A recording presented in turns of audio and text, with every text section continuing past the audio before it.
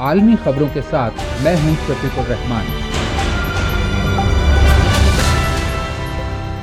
पांचों बड़ी आलमी ताकतों ने जौहरी जंग रोकने का अहद कर लिया। चीन, फ्रांस, रूस, बरतानिया और अमेरिका ने इस बात से इत्तफाक किया है कि जौहरी जंग पर फतह हासिल नहीं की जा सकती और ऐसी हलाकत खेज जंग कभी शुरू भी नहीं होनी चाहिए। दुनिया की 5 जौहरी ताकतों ने जौहरी हथियारों के फैलाव को रोकने का अहद करते हुए कहा है कि जौहरी जंग हरगिज कोई मुतबादिल नहीं है। चीन, फ्रांस, रूस, बरतानिया और अमेरिका ने मुश्तरका तौर पर जारी करदा अपने एक गैर मामूली बयान में कहा, हम इस बात में पुख्ता यकीन रखते हैं कि ऐसे हथियारों के मजीद फैलाव को रोकना बहुत जरूरी है।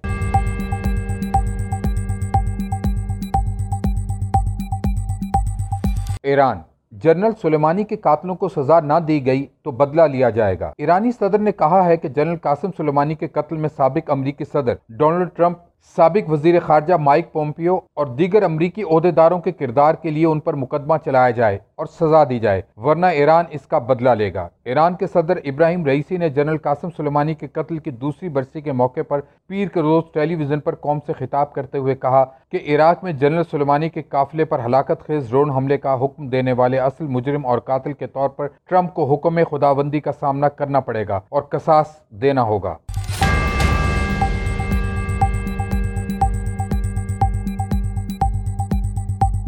तुर्की में अफराते ज़र की सालाना शरह 19 बरसों में सबसे ऊंची सतह पर। तुर्की में पिछले साल अफराते ज़र की शरह 36% से भी ज्यादा रही, जो गुज़िश्ता 19 बरसों में रिकॉर्ड की गई बुलंद तरीन शरह थी। तुर्क शुमारियाती इदारे ने चंद रोज कबल खत्म होने वाले साल 2021 के आदादो शुमार जारी करते हुए अनकरा में बताया कि दिसंबर में मुल्क में अशिया सर्फ की कीमतों में नवंबर के मुकाबले में 13.5% से जायद का इजाफा हुआ। सालाना बुनियादों पर अशिया खुराक की कीमतों में इजाफा 43% से भी जायद रहा। इससे कबल तुर्की में अफराते ज़र की इतनी ऊंची शरह सितंबर 2002 में रिकॉर्ड की गई थी।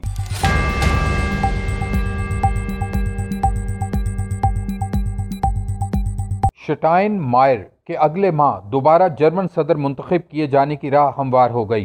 फ्रांक वाल्टर शटाइन मायर के दोबारा जर्मनी का सदर मुंतखब किए जाने की राह में अब कोई सियासी रुकावट नहीं बची। आज मंगल के रोज मौजूदा मखलूत हुकूमत में शामिल माहौल पसंदों की ग्रीन पार्टी ने भी वाज़ेह कर दिया कि वो भी मौजूदा सदर के दोबारा इंतखाब की हिमायत करेगी।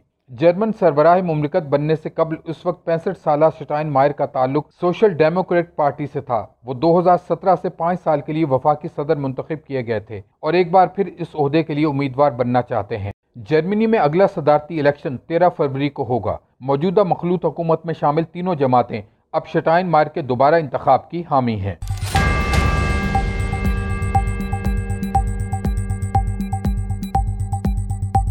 कौमी सतह पर वबा का नया आलमी रिकॉर्ड। अमेरिका में एक दिन में 1 मिलियन से जायद नए केसेस। कोरोना वायरस की आलमगीर वबा के दौरान अमेरिका कौमी सतह पर एक नए आलमी रिकॉर्ड की वजह बन गया है। जॉन हॉपकिंस यूनिवर्सिटी के डाटा के मुताबिक अमेरिका में कल पीर को कोविड-19 के 1 मिलियन से जायद नए केसेस रजिस्टर्ड किए गए। इसी दौरान दुनिया की सबसे बड़ी मईशत में एक दिन में इस आलमी वबा ने मजीद 1688 अफराद की जान भी ले ली। अमेरिका में कोरोना वायरस का ओमिक्रॉन वेरिएंट इन दिनों बहुत तेजी से फैल रहा है। माहिरीन के मुताबिक इस वेरिएंट का फैलाव अगले चंद हफ्तों में नई इंतहाओं को छूने लगेगा।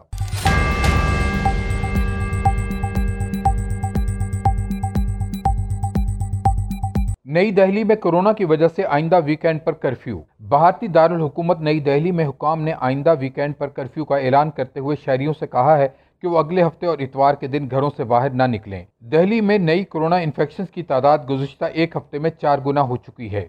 वज़ीर आला अरविंद केजरीवाल भी कोविड-19 की अलामात के बाद अपनी रिहाइश गाह पर क्वारंटीना में हैं। गुज़िश्ता 24 घंटों के दौरान भारत में 37,000 से जायद नए कोरोना केसेस रजिस्टर्ड किए गए, जबकि मजीद 124 अफराद इस वायरस के हाथों हलाक हो गए। भारत में अब तक इस वबा के बाइस 4,82,000 से जायद अफराद हलाक हो चुके हैं। मजीद खबरों के लिए विजिट कीजिए knews.tv।